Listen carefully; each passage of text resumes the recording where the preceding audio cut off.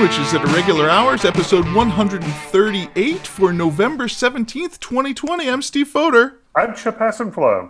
And I'm Pam Bedore. And we are here on part 3 of our wonderful conversation about The Time Traveler's Wife by Audrey Niffenegger. And let's just go with I'm a little excited this week, Pam and Chip. Well, I can imagine this is the case because this is the third episode. And Pam, what does the third episode mean? The third episode means a guest, my friend. And I am so happy to introduce the author herself. Audrey Niffenegger is here to join us to talk about her book that makes me cry every time. Good morning, Audrey. Good morning, everyone. So I'm so excited. Everybody's going to have to keep me in my place today so that I don't just ask you the same question over and over again. Thank you so much for joining us. Thank you so much for this book. I have a lot of questions. Good. So what inspired you to write this novel? The original idea came in the form of the title. I'm also a visual artist, and I happened to be drawing at the time, and I was sitting at my big drawing board, which was covered in brown paper, and I just got this phrase in my head, The Time Traveler's Wife, and I thought, oh, that's kind of interesting. Wrote it down on the big piece of brown paper on the table and started thinking about it. And it's a useful title because it gives you two characters, their relationship and their situation. So I started thinking, well, what would it be like to be married to a time traveler? And how would it be, you know, if you yourself were not doing the time traveling, but just watching somebody bip in and out of your life? And who are these people, and where do they live, and what do they do? And so the way that I write is I just start asking a lot of questions, and each answer limits things, which is helpful because in order to function, you can't have a limitless, you know, the blank page is basically limitless. And so as soon as you start choosing, it gets easier and easier to tell the story. So you brought up the setting for this book, and it just happens to be set mainly in Chicago. And boy, you did a wonderful job just showing the world the way I feel about our lovely city of Chicago. It's kind of like a John Hughes kind of love letter that you've written about the city of Chicago here, right? Yeah, I mean, I grew up in Evanston and have lived in Chicago since 1999. So I started writing the book in 97.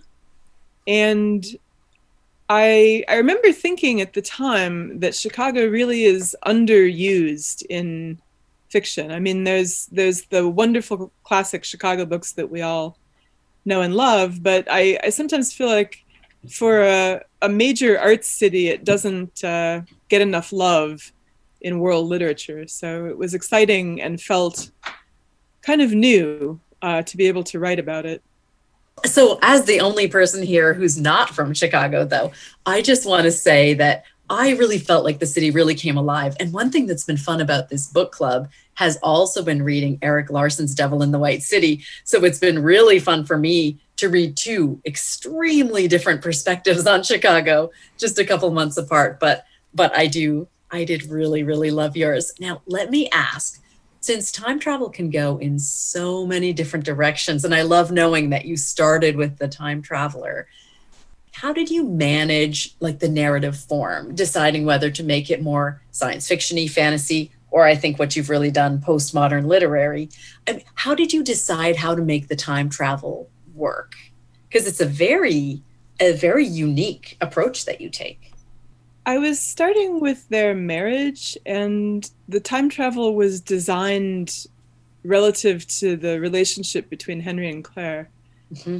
So I did not want him to be time traveling voluntarily because that would make him a jerk. That would mean he was constantly just hopping in his Wayback Machine and leaving and having little adventures without her.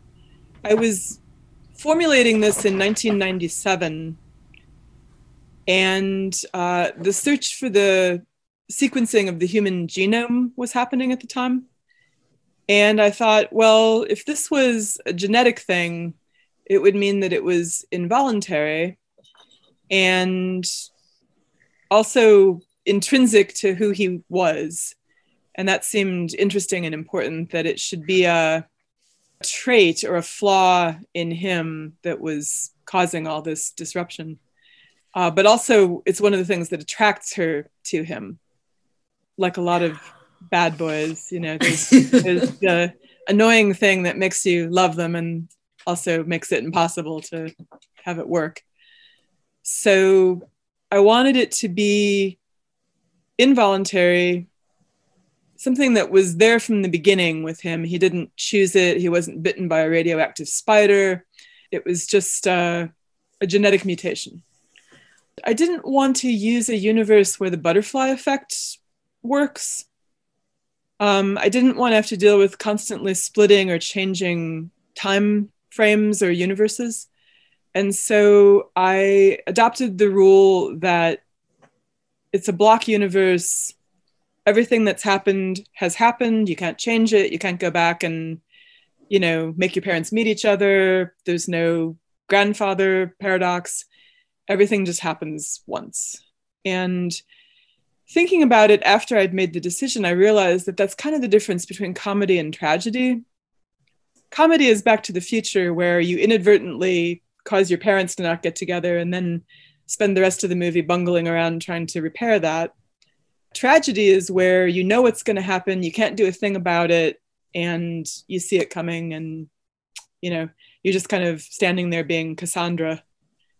I love that. I love the decision that you made. And I do feel like I really, I feel bad saying this. I really enjoy how much trauma is in this book. But but you know what I mean? But this comes to the power of tragedy that you're just talking about. Let me just note that. I know, sorry, right? Her cold heart loves all the trauma. In fiction, but so, but I do think that, the way that you've chosen to set up the time travel really affords a lot of opportunities to think about how stress functions, how trauma functions, in everyone's lives. I mean, this is a lit fic novel. It's a novel that people can really, really relate to, but also admire at the same time. Thank you.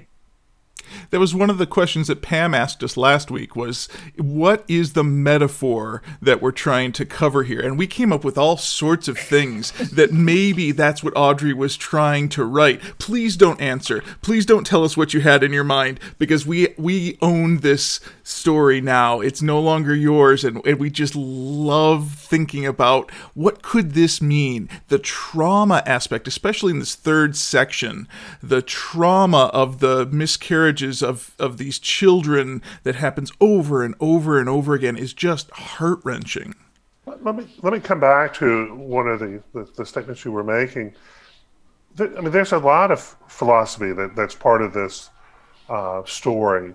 And so one of the questions I have on how you constructed your universe is, do humans have free will? I didn't want to try to provide a definitive answer to any of these questions that thousands of years of philosophy hasn't been able to answer, because that would be, it just wouldn't work very well. So what I hoped to do was to create a situation where the characters felt free as long as they didn't know what was coming. Also, there's a section in the book where Claire's driving and Henry is a passenger, and it's dark out, and she flips off her headlights and is driving on a dark road without headlights, and he is flipping out. And she's like, why? You know that we're okay. And he's explaining to her that she knows that they're okay in the future, but she doesn't know that they didn't spend a year in traction and have some major accident and kill people. And part of what I was trying to get at was that even if you did know what was coming, you wouldn't know how it was arrived at, and that's just as important.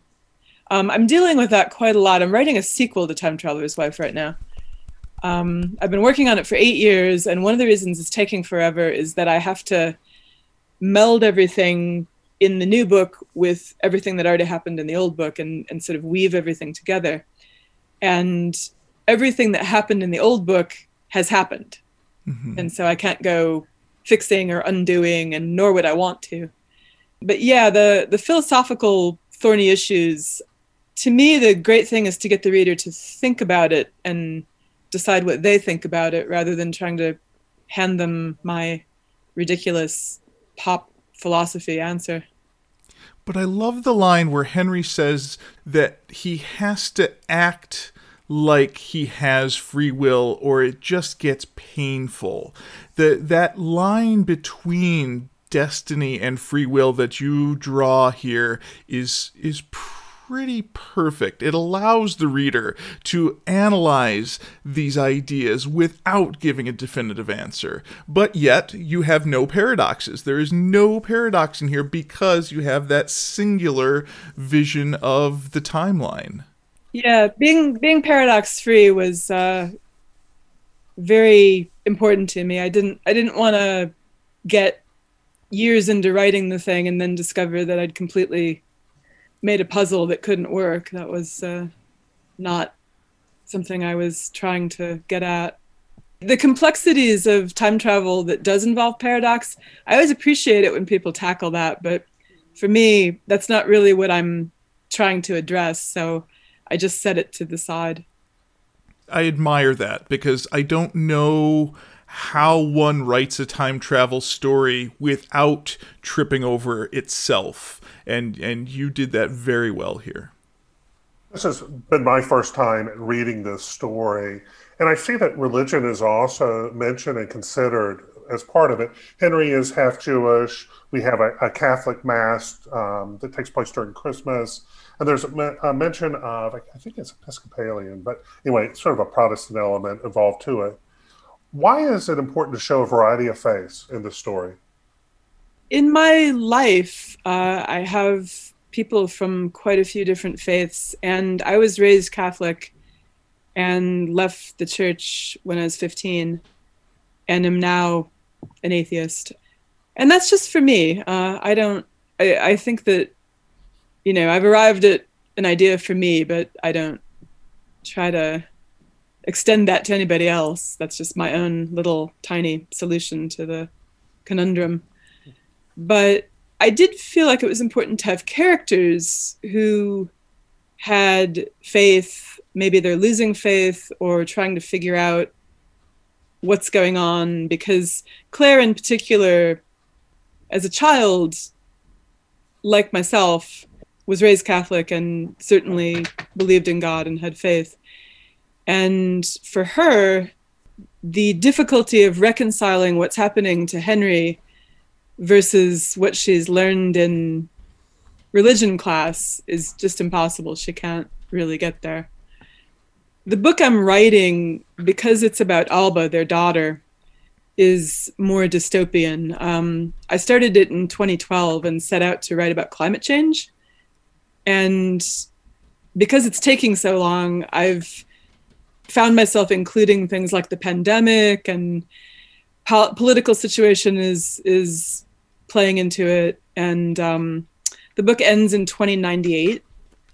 So I'm having to deal with some of the problems of future-oriented time travel.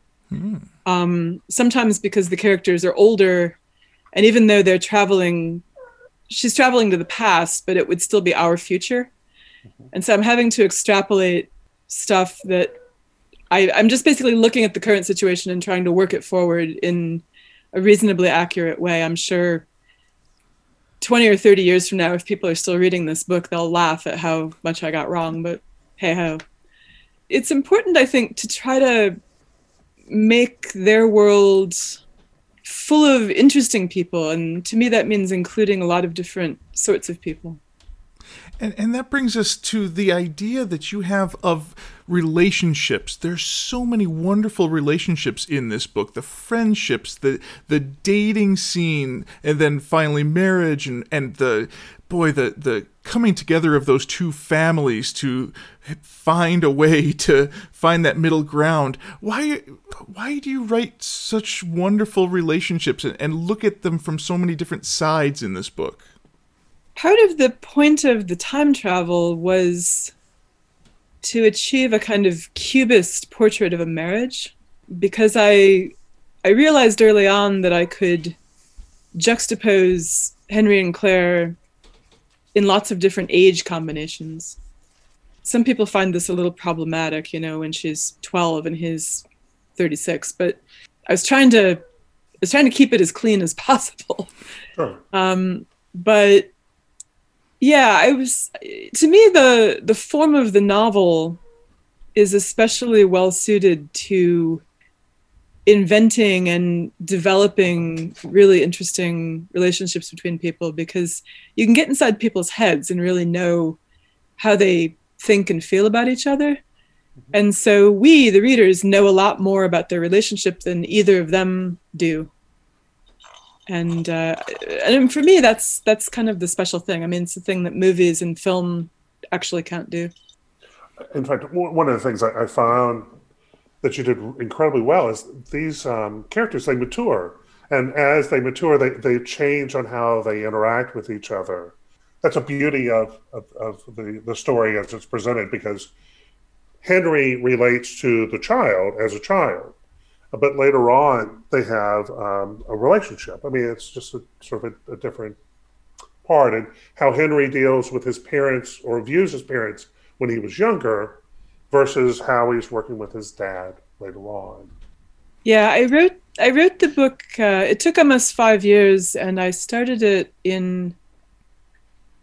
I started it when I was 36, I think, and finished. I was 35 or 36 when I started it, and I think I was 40 when I finished.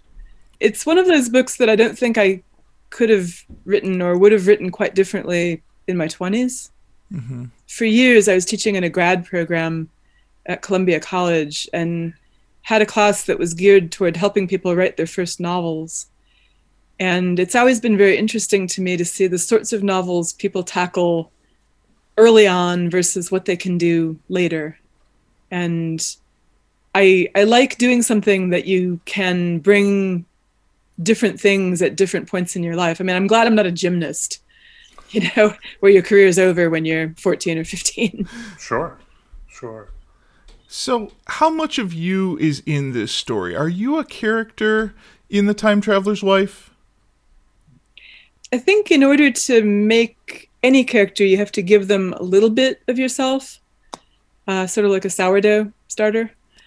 None of them is exactly like me, and my personality is a bit more like Henry's than Claire's. I think people often imagine that I'm identical with Claire, which is not the case. We're both artists. I kind of gave her some of my more external qualities, characteristics like being an artist, being a Catholic who later becomes not Catholic, being a woman.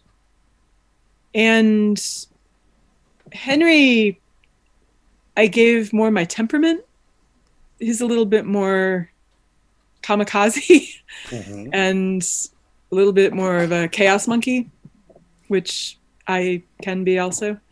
But, it wouldn't be true to say any of these characters are me, but all of them have a little bit of me.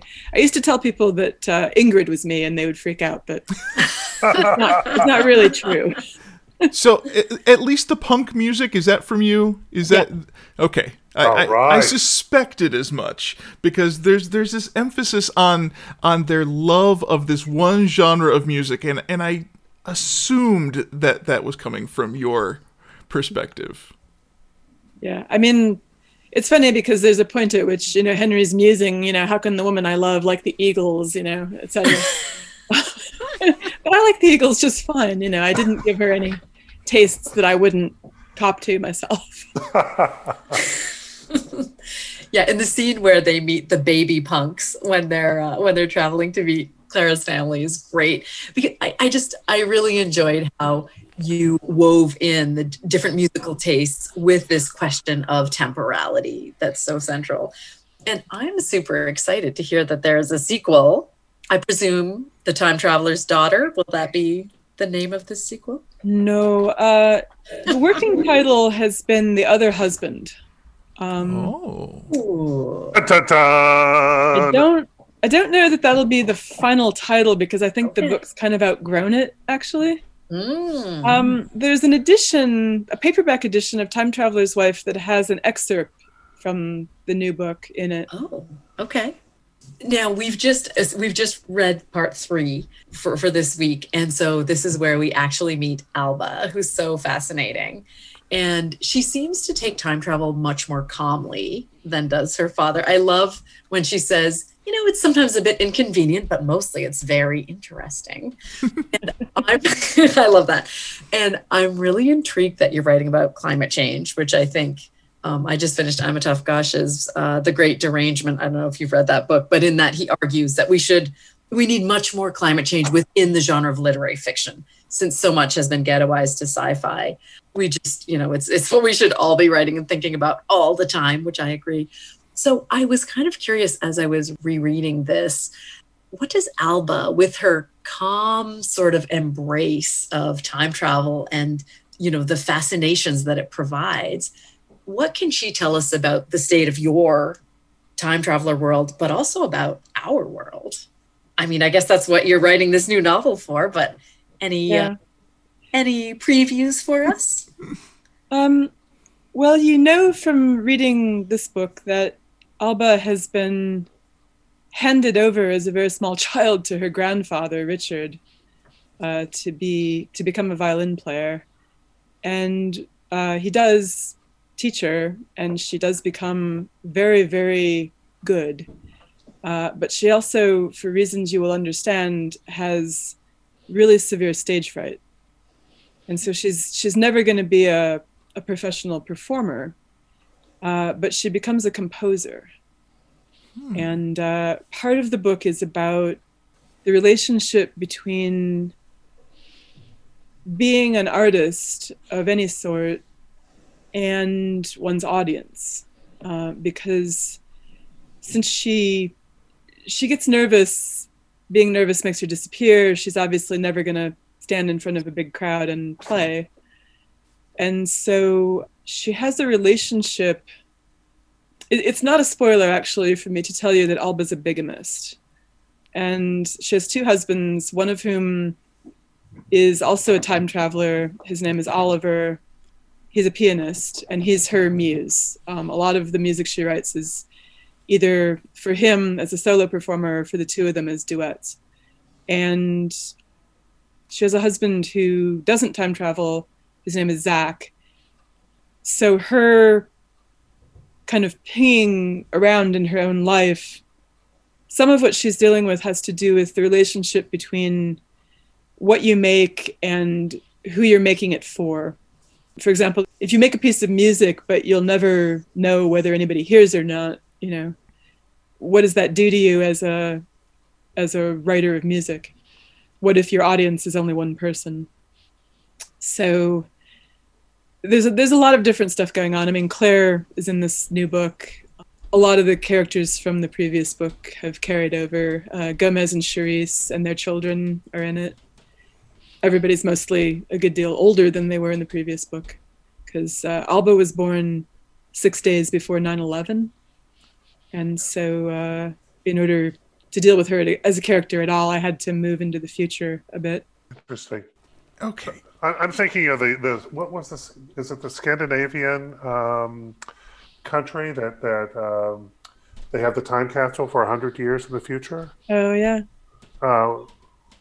Atwood just wrote a book. Yeah, the Future Art Project in Norway. That's right. Atwood in 2014 wrote Scribbler Moon, which will be opened in 2114. And which I'll never get to read, which makes me crazy because I read everything Atwood writes, and that's not okay. But yeah, I like the idea of secret art. Yeah. Someone, when I was a graduate student at Northwestern, we had a visiting artist, I'm pretty sure it was David Clayman, who was talking about every third painting, just putting it under the bed. I hope I'm attributing that right. I hope this really was David Clayman and I'm not putting words in his mouth. But I like the idea of occasionally making something that other people won't see. Because each thing you make kind of moves your thinking in some direction. And a lot of people keep sketchbooks and journals and so forth. And I think the purpose of those is to move you along. And then the thing that you make for an audience, sometimes I think it seems to people as though it emerges out of nowhere, but the process is just not available to people. And so that's part of what I'm writing about, this business of making things without necessarily putting them in front of people. So let's move this a little bit further with this being November of 2020. Currently, right now, every November, the NaNoWriMo writing exercise takes place, basically where people from all over the world go out and they're asked to write a certain amount every single day. And at the end of the month, they have this body of work. As a teacher who has worked with students with creative writing, what are some important lessons writers can learn to grow and expand their skills? Years ago, NaNoWriMo actually asked me to write one of their pep talks. If you've gone to their website, they have a lovely section of pep talks to try to help people keep going, because to maintain that kind of breakneck pace over the course of even a month is very difficult. And my pep talk was originally meant to be posted on their site at the very end of the month. I think I might even have been December 1st, I can't remember. And it was an exhortation to people, now that they had done this sprint of writing so much every day, to slow down, to go for a walk, to relax, to reread their work, to put it aside, to come back to it and edit more slowly. So it was kind of meant to be a kind of antithesis to every other thing that people had exhorted them, as the month went along. As you might guess, I'm a very slow writer. I don't get a lot done every day. I do try to work every day, but I don't manage it. I'm a big believer in working all over a thing, and I tend to work on big things. I've written short stories, but not very many. And I've got short stories where I wrote part of it and then put it aside for a year because I couldn't figure out how to go forward, and then came back again and was able to finish the thing. So I'm a big believer in putting it down, letting it percolate, letting yourself have the time to address the idea in an interesting way. I admire people who write quickly and produce lots of books, because as a reader, I want the authors I write to have lots of books for me to read. So I salute that. Unfortunately, I'm not that girl. But Susanna Clarke recently published a book, Piranesi, that I had waited for a very long time. And I was just in ecstasy. I think I read it in one day. But I'm looking forward to rereading it, when I'm not feeling so anxious to just gobble it up. Don't you hate that when you're expecting a book for so long and then it comes out and then you devour it in a day and it's gone? All of that anticipation. I do that so often, where I anticipate this work for so long, hearing that an author is working on something, like a sequel to The Time Traveler's Wife, for instance. And I know that I'll buy it the day it comes out, and I know that I'll get through it in a just far too fast to enjoy it. And then you'll read it 6 more times. So and it'll make me cry every time, just like this book. Yes, all right. Yeah. I mean, I do that too. I'm a big fan of Donna Tartt. I love Marilynne Robinson, who, wrote Housekeeping and then was quiet for a long time as far as fiction went. So I feel the reader's pain, that pain of waiting for something to come along. Or also, people who haven't produced very many books. There's writers I love who have died, who I know that's it, that's all we're going to get. Catherine Dunn, for example. So I get that. On the other hand, I think one of the reasons it takes me so long to write things, my second book Her Fearful Symmetry took a long time because I had to do the research. It's set in Highgate Cemetery in London, and at the time you couldn't just look it all up on Wikipedia. You had to actually go there and participate. So sometimes it's that, but sometimes in the case of the sequel, it takes a while to get enough quiet to do it. I was really fortunate because the level of interaction and interest from readers was really high with Time Traveler's Wife. Mm-hmm. And for years, I was asked to go places and talk to people, and I got a ton of email from people. And that was wonderful, and I really appreciated it. It made it feel very much worth all the effort that I had put into writing it. But it also made it hard to think about the sequel without that little voice going, oh, they're not going to like that. Oh, you shouldn't do that. Oh, no. Oh, that's really going to bother people if you do that. I mean, I have to kind of be free to mess with the characters, because if everything is unicorns and rainbows, then we don't have a plot. I mean, at the moment, I think I've got about 500 pages in the manuscript, so I haven't been slacking or anything. It's just sometimes certain things just take longer to do. So what I got from that is traveling can be business, as in the sense that Wikipedia can't answer all the questions. So you've got to go see the cemetery in person sometimes. And then the idea of you still need to sort of buy time to separate yourself from the everyday to give your creative juices kind of the opportunity to grow and to place your stuff on the page. Because if you're so busy researching, you're never giving yourself that opportunity. I used to go to artists' residencies quite a lot. Starting in 1996, I still do occasionally, less often now, obviously, and well, not at all now. None of us go anywhere now, but right. I went to Ragdale over and over again. Ragdale's it's about an hour's drive from where I live in Lake Forest, near Chicago. And Ragdale had a big influence on the Time Traveler's Wife because it's an arts and crafts house. It sits on a prairie. The prairie is edged by trees, and so that turned into Claire's family home, Meadowlark.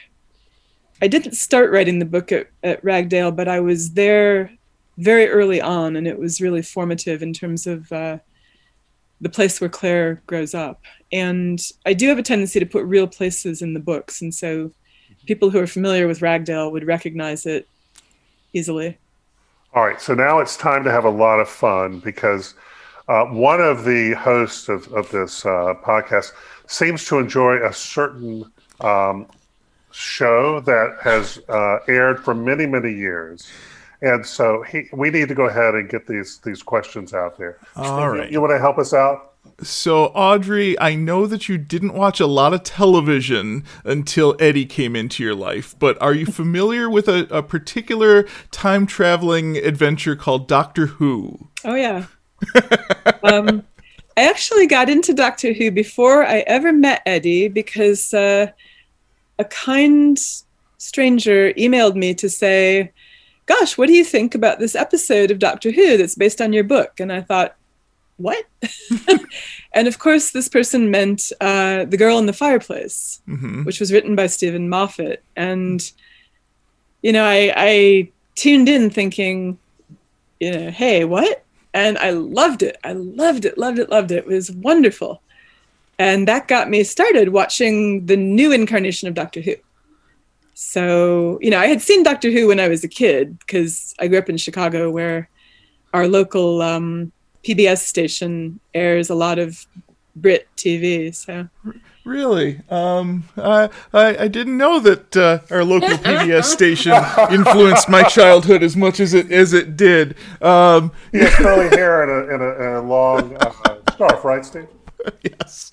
So, and then Neil Gaiman wrote the episode called The Doctor's Wife. Mm-hmm. And I've heard that you've had a conversation with Neil Gaiman in the past. Is that correct? Neil and I are friends. Yeah, Neil has been friends with Eddie Campbell, my husband, for years and years and years and years. So they know each other very, very well. I came along later, but I actually met my husband because I met Neil. Interesting. I was at a literary festival in Sydney, Australia, and I was at one of those parties that they have on the opening night of the festival.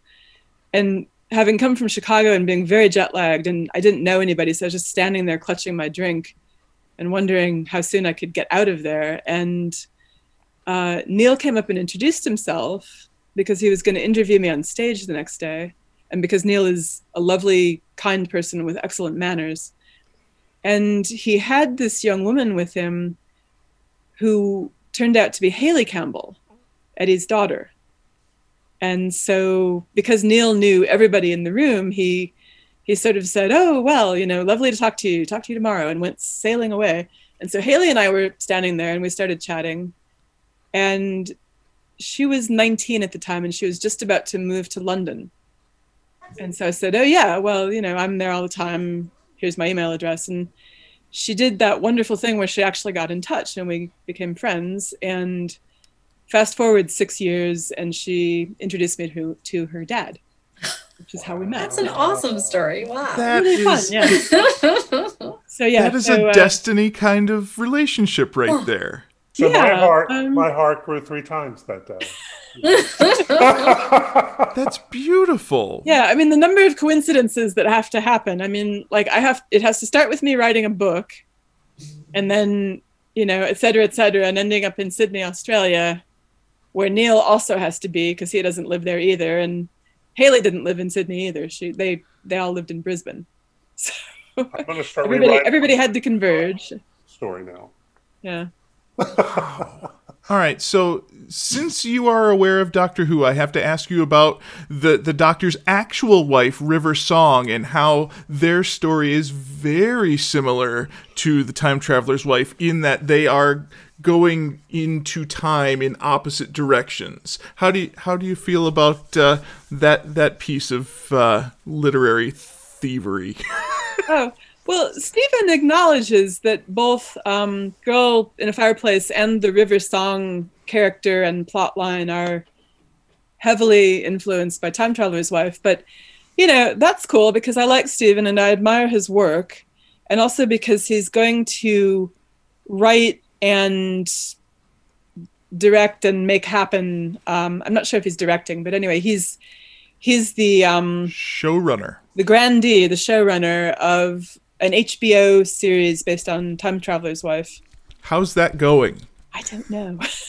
Okay, because you're executive producing, but you're doing a hands-off. I'm not an executive producer. I'm a consultant. Oh. So I hesitate to bug Stephen. I know that I myself don't enjoy being poked. So I know that he was going to spend last year writing it. So I'm sort of hoping that it all got written according to schedule. When we were last talking about it, they were just about to start shooting Dracula, which came out and was wonderful. And so I'm not sure where they are with things, but of course it's impossible to do a shoot right now without taking all sorts of extraordinary precautions. And they're not shooting at the moment. So I don't really have news in that regard, but he's such a wonderful person to talk to, and I feel really excited and confident about it. We do too, since we are big fans of the Sherlock series. Yeah. Again, since we read every word of Sherlock Holmes during COVID, and one of the discussions that we had many times was that BBC adaptation, where Stephen Moffat is just an amazing writer, showrunner, to put together these ideas. I really look forward to that program. Yes, it was really interesting to watch Sherlock because I know the stories very well, and there were a lot of places where they took liberties and it was thrilling. And so I'm trying to internalize that feeling of the thrilling liberties because I know he's going to do the same with my book. I want to thank you so much for agreeing to have a conversation with us today. If our listeners wanted to find out more about the projects you're working on and your other work, where could they find you? Well, I have a website, audreyniffenegger.com. It's got a bunch of my art, as well as my assistant, Ken Gerlev, did a wonderful long interview with me where we tried to answer all the frequently asked questions. And so if you go on the website, we tried to put as much of that as we could on various parts of the website. I get a fair amount of email from high school students who kind of want me to do their homework for them. And so the website interview isn't so that I can do their homework for them, but it's to answer some of the questions that they sometimes ask that don't involve critical thinking. I wonder why I emailed her. No. It's amazing. Thank you so much for joining us. Thank you for giving us this story that I've read far too many times. We went to the Newberry Library last weekend just to hang out at the library, which is so central to your setting of your book. And we weren't allowed to see the stairwell with the cage, but that was introduced in this section of the book that we read this week, and the foreshadowing of what's going to happen in the fourth section is so masterfully done. Thank you so much for that. Thank you. Yeah, the Newberry is a little bemused by the fact that I've made this entirely boring staircase into part of their tourism infrastructure. The lady in the bookshop was really trying to downplay how boring this staircase is. Super boring. She'll never convince Steve of that. Never. Way. Never. Every once in a while, they'll do a little tour where they let people go in. But they couldn't have people lurking in there all the time because they themselves use it every day and it's not secure. Anyway. But that's the power of literature. I mean, that right there, right? So taking a real place and making us see it in a completely fanciful but kind of wonderful way. I mean, that's why we read. And so as someone who's reading this book for the second time and who teaches all manner of speculative fiction at the University of Connecticut, I also want to thank you with a lot of enthusiasm. I could never match Steve's, but with a lot of enthusiasm for offering us this really, really thoughtful book and for having another one in the pipeline. There. And she said the word dystopia in it too, Pam. I heard that. I heard climate change. I heard dystopia. I heard temporality and trauma still working through their way through. I am super excited. Chip is too. I am very excited. This is my first time reading it. I've enjoyed it. In fact, there hasn't been a book that or a story or a book that we've read as part of our studies that hasn't been enjoyable. And there's the beauty of it, is that it doesn't even have to be my genre. It's just like, oh, this is nice, it's interesting, and I'm glad to go on those journeys. And to meet Audrey and to have this conversation. And we talked to Eddie 2 months ago when we were reading From Hell, his illustrations of that Jack the Ripper story, meeting people from basically Chicago. But that's okay. Meeting people has been wonderful as well. One day I'll be even considered literate, so that'll be a real... We're working on you, Chip. We're working on you. Well, it was lovely to meet all of you, and thanks for doing this. Thanks for just getting so involved with the book. It's nice to see enthusiasm, and I'm glad that you're reading it for the first time, Chip. That's cool. And just I love all your different approaches. It's really lovely to see. Thank you. Thank you. Thanks. All right, I will go smile somewhere else for a very, very long time after talking to Audrey Niffenegger about The Time Traveler's Wife. Boy, we haven't talked about the book at all this week, have we? That's okay. We got so much from that interview. That was an amazing interview, and I feel super confident. We're finishing the book next week, and so we can wrap part 3 and 4. into our final episode on this book. And we want to thank all the people who are reading along with us and have had input on what we're asking and our interactions with the author. And we look forward to doing it in the future. All right, Chip. Do you think we have enough information to survive another week? Only if we can come back next week. What do you think, Pam? I'm in. Back next week for parts 3 and 4 of The Time Traveler's Wife. Excellent. I'm beside myself. I'm overjoyed. I'm baby. Startled baby. I'm so happy that this exists, that this is going to be out there. I am so happy that everybody's joining us and reading along with us and enjoying this book as much as I am. We would love to hear from you. Give us a call or a text. Our phone number is 805-410-4867. Our website is sandwiches@irregularhours.com. Our email is sandwiches@irregularhours@gmail.com. We're on Twitter and Instagram and Facebook. We're on Apple Podcasts and Spotify and YouTube. And you can find us everywhere. I'll be on the clouds. I'll just walking around smiling.